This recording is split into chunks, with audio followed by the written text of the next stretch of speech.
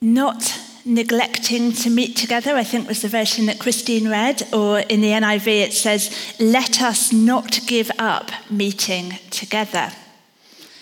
I wonder how you felt hearing those words. It's quite challenging, isn't it, to hear that after almost 2 years of living through the pandemic with all of its restrictions on meeting together and self-isolation and social distancing and all that. And of course, quite rightly and wisely, many of us are still very cautious about meeting together in many different contexts. But if we heard Patrick last week on Vision Sunday speak about our vision for the year ahead, we will have heard him say that part of what we want to grow in this year is for us all to connect as a worshipping community where everyone is known and loved. And I think one of the blessings of this past season for those of us with access to the internet has been the possibility of staying connected with others online. For example, morning prayer on Zoom. And I know even if we don't have a computer at home, the phone has been a lifeline for many others of us. And Annalisa mentioned the wonderful Daily Hope phone line in her prayers, which I know has blessed many.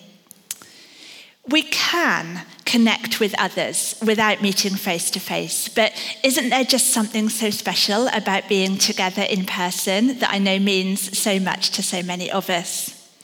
And in a church this size, one of the best ways of staying connected with others is through small groups. But I'm getting ahead of myself. I get excited about small groups. I want to get there too quickly. Let's take a step back because some of us might have questions about some of this. Why is it so important to stay connected?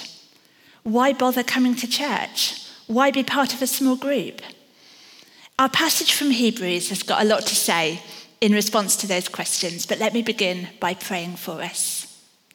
Heavenly Father, we thank you for this wonderful passage from your word, and we pray, Lord, that as we look at this together this morning, you would open our eyes to meet with you, open our hearts to receive what you want to say to us this morning by your Holy Spirit. We ask in Jesus' name, amen.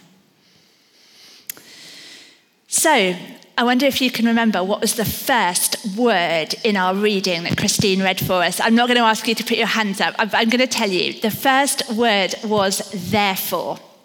And somebody very wise once said to me, and I'm sorry, this is a bit of a bad joke, but when you see the word therefore in the Bible, you need to ask, what is it there for?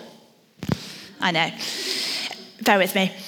But this, therefore, looks back to the first 9.5 chapters of Hebrews that is packed full of wonderfully rich theology.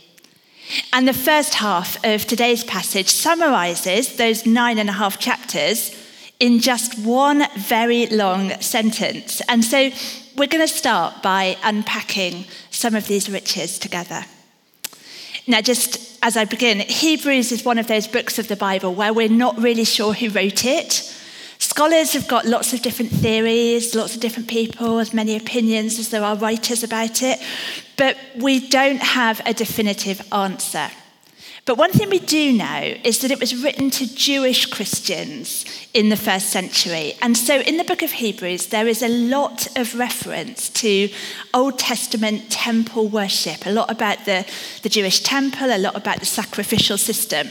So we're going to get some of that as we go through. And that's where the writer begins.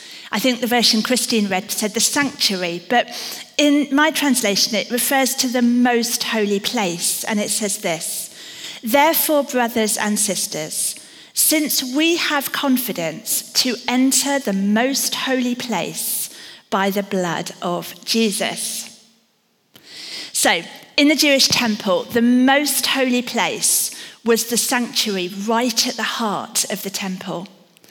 If you were coming to worship, you progressed through from the outer court of the Gentiles.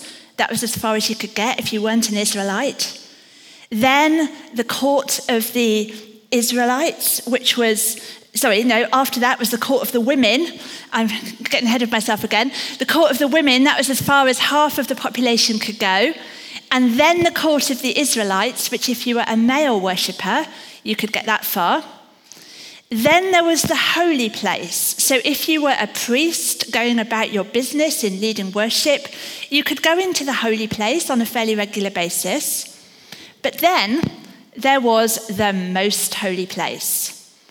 And it was only the high priest who could go into the most holy place. And that was only once a year. So he, and I'm afraid it was always a he could go in only with the blood of an animal sacrifice to make atonement for his sins and the sins of the people.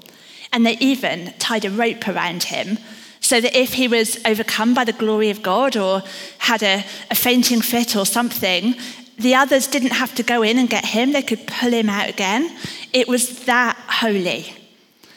And there was a curtain that separated the holy place from the most holy place where the presence of God was believed to dwell. And this was all showing that there was a huge barrier between the people and God. They could not enter his presence. They had to be kept at a distance. And even the high priest himself could only draw near with those sacrifices to make atonement for sin that had to be repeated again and again and again. But let me read again those words from Hebrews. We have confidence to enter the most holy place by the blood of Jesus, by a new and living way opened for us through the curtain that is his body. When Jesus died on the cross, that curtain that separated the holy place from the most holy place, it was torn in two from top to bottom. And it was such a big curtain that there was no way a person could have reached up the top to do that. That was a tearing that was the work of God.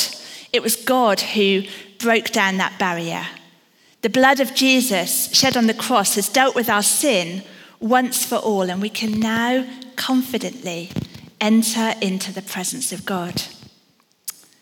Hebrews continues, we have a great priest over the house of God. That's Jesus, our great high priest. I've done a fair bit about reading about priesthood over the last few years, the journey that I'm on, and the best definition of priesthood I've come across says this: a priest brings God to people and brings people to God.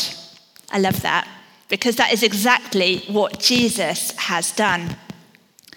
Because he is fully God, he is the one who could break the power of sin and death once for all. And because he is fully human, he can take our place and bear our sins on the cross. There's now no need to repeat those animal sacrifices again and again and again, because Jesus has made atonement once for all. He has dealt with sin and given us access into God's presence.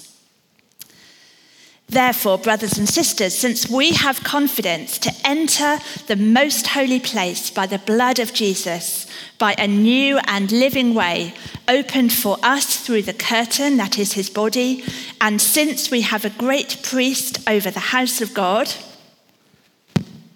so what?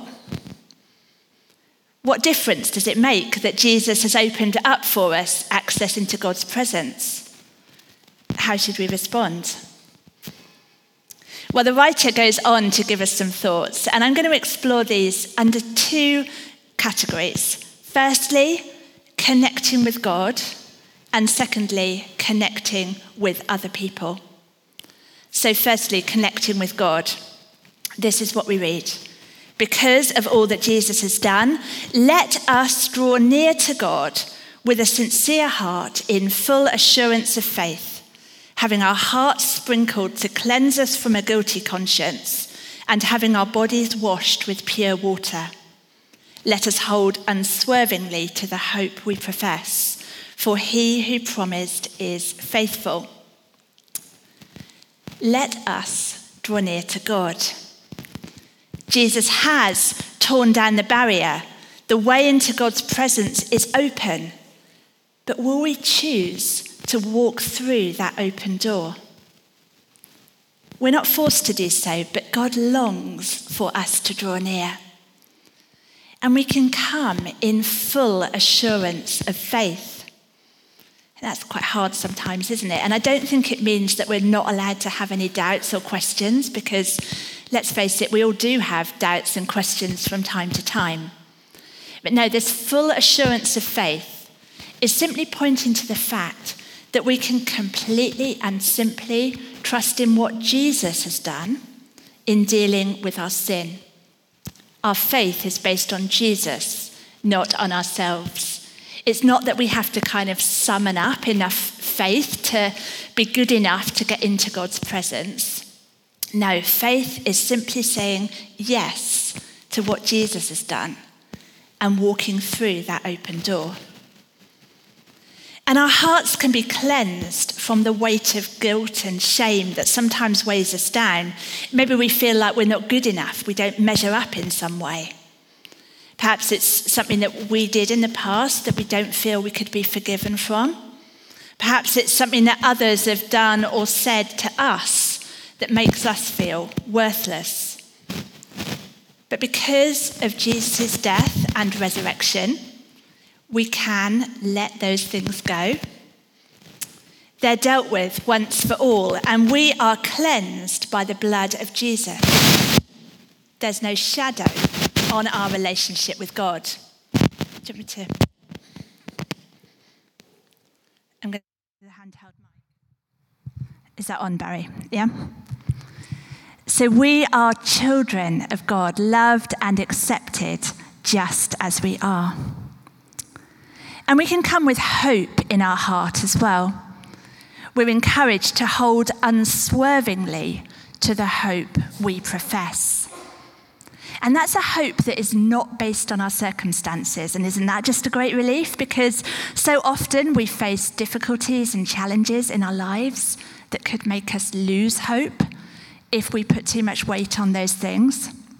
But our hope is based on the faithfulness of God. God is unchanging. He is always on our side. And he has taken the initiative to bring us into relationship with him. So can I ask you, how has God been faithful to you in the past? Perhaps you can see ways in which he has blessed you. Perhaps you can identify that he has held you and walked with you through some really tough times.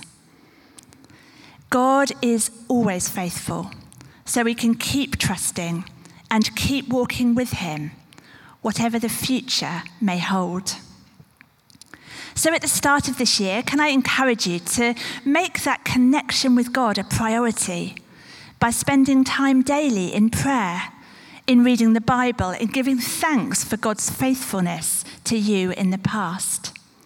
And keep on holding unswervingly to that hope, knowing that he will always be faithful. In the final section of our passage, the focus changes a bit. And so we move on now to consider how we can connect with others. Here are the last couple of verses from the passage again. Let us consider how we may spur one another on towards love and good deeds. Let us not give up meeting together, as some are in the habit of doing, but let us encourage one another, and all the more as you see the day approaching. So the writer expects us to take seriously our commitment to one another. Let us consider how we may spur one another on is not just a kind of be nice to other people if you feel like it and get around to it and have the time. But it's a challenge to think about and take seriously this call to encourage one another to think and act in ways that honor God. We need one another. Living as a Christian can be really hard, and by meeting together regularly, we can share stories about how we have seen God at work, offer practical wisdom about how to live out our faith, and hold one another accountable. And the very fact that the writer includes the words, let us not give up meeting together, tells me that some of the recipients of the letter were doing exactly that. I mean, it was hard then, and it is still hard now. But there is no greater priority. The passage ends with the words, "all the more as you see the day approaching." This day is the day of Jesus' return. He will come back in glory. We don't know when. And he calls us to be ready.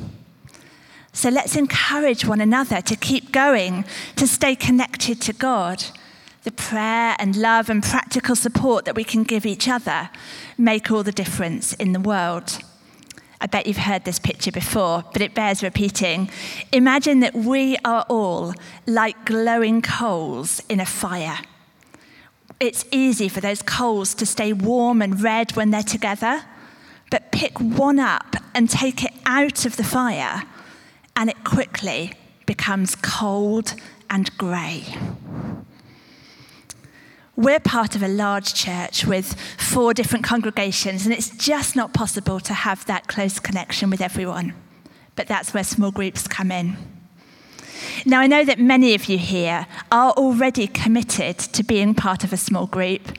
And to you, I just want to say, bless you. Keep going.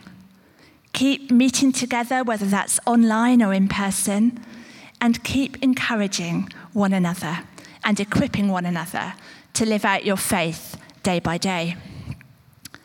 But perhaps you're not in a group at the moment.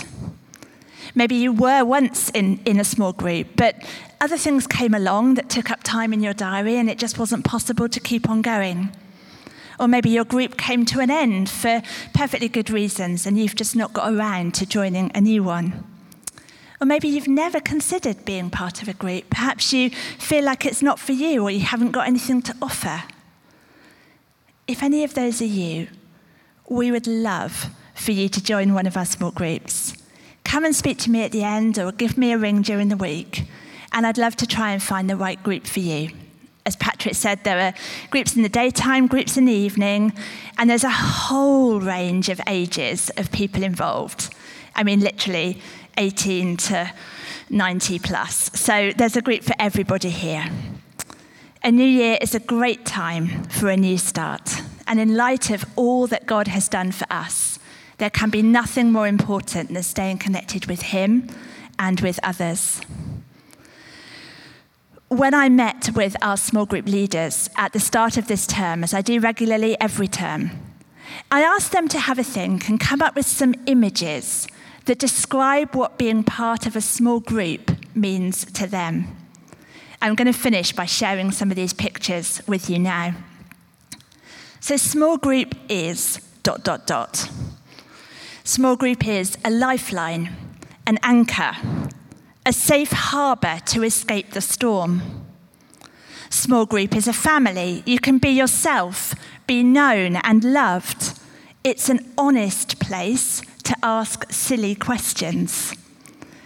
It's like lots of dots that you bring together and join up in a circle, and then it becomes a bicycle wheel that rolls on together. It's like bringing together the ingredients of a cake. All are important, all are needed to make the whole. And, I love this one, it's like bicarbonate going into warm vinegar. It becomes effervescent and exciting. That's what we'd love for you to be part of, and I encourage you to accept the invitation.